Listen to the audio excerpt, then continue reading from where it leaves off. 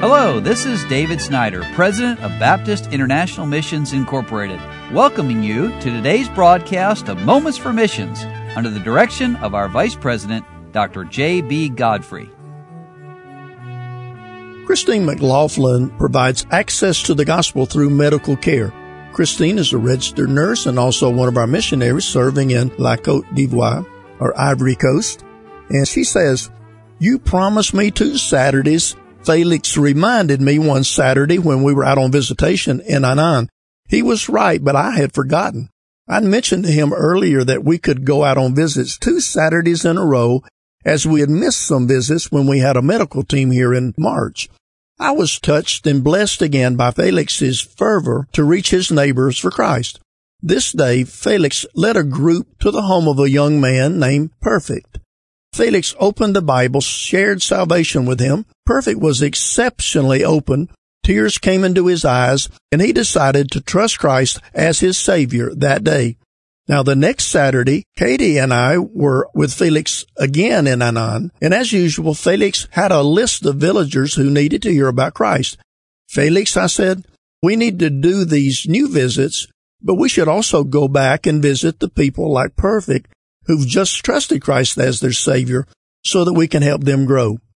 Well, a bit of confusion came over his face, and I decided to just go with his plan that day. And then 2 Sundays later, I was surprised and delighted to see Perfect and his neighbor George at our church in Benjerville. And I went over to greet them after the service, and Felix was right behind me. He said, "I visited them and brought them to church with me today." And this was Perfect, just like our friend's name. Well, better than a national bring people to Christ than a missionary. We realize more and more in ministry that as for God, His way is perfect. And then Christine shares about their new village ministry. She says during the first week of March, we welcomed a medical team from Ohio. This team in particular helped us in the ministry as their medical skills allowed us to launch ministry in a 3rd Benjerville village. And by the end of the week, the team had treated 469 villagers with 163 decisions for salvation. One story was particularly touching to me personally. We've known members of the nobility in the village of Sabia Yao for years. Over the years, a gentleman of importance in the village named John had asked me for reading glasses. And when we arrived in Sabia Yao, we didn't see John right away, as I usually do. And then as the day progressed, I heard about a house call that we needed to make during lunch hour.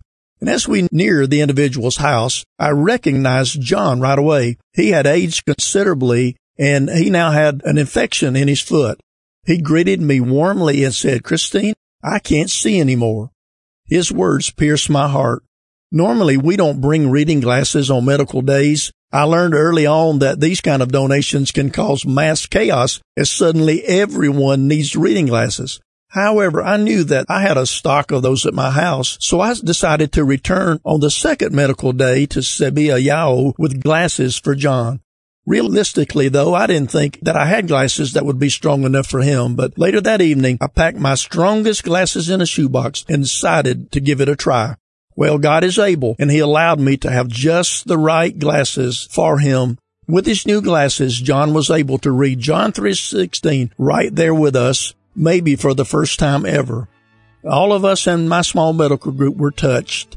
The next moment, the phone rang, and we were called back to the center of the village to restart patient care. Since then, John hasn't been home when I've gone by his house, but I'm looking forward to future opportunities to share salvation more thoroughly with him. You've been listening to Moments for Missions. For further information, please write to BIMI, P.O. Box 9, Harrison, Tennessee 37341, or call us at 423-344-5050. Or you can visit us online at www.bimi.org. Until next time, may the Lord richly bless you.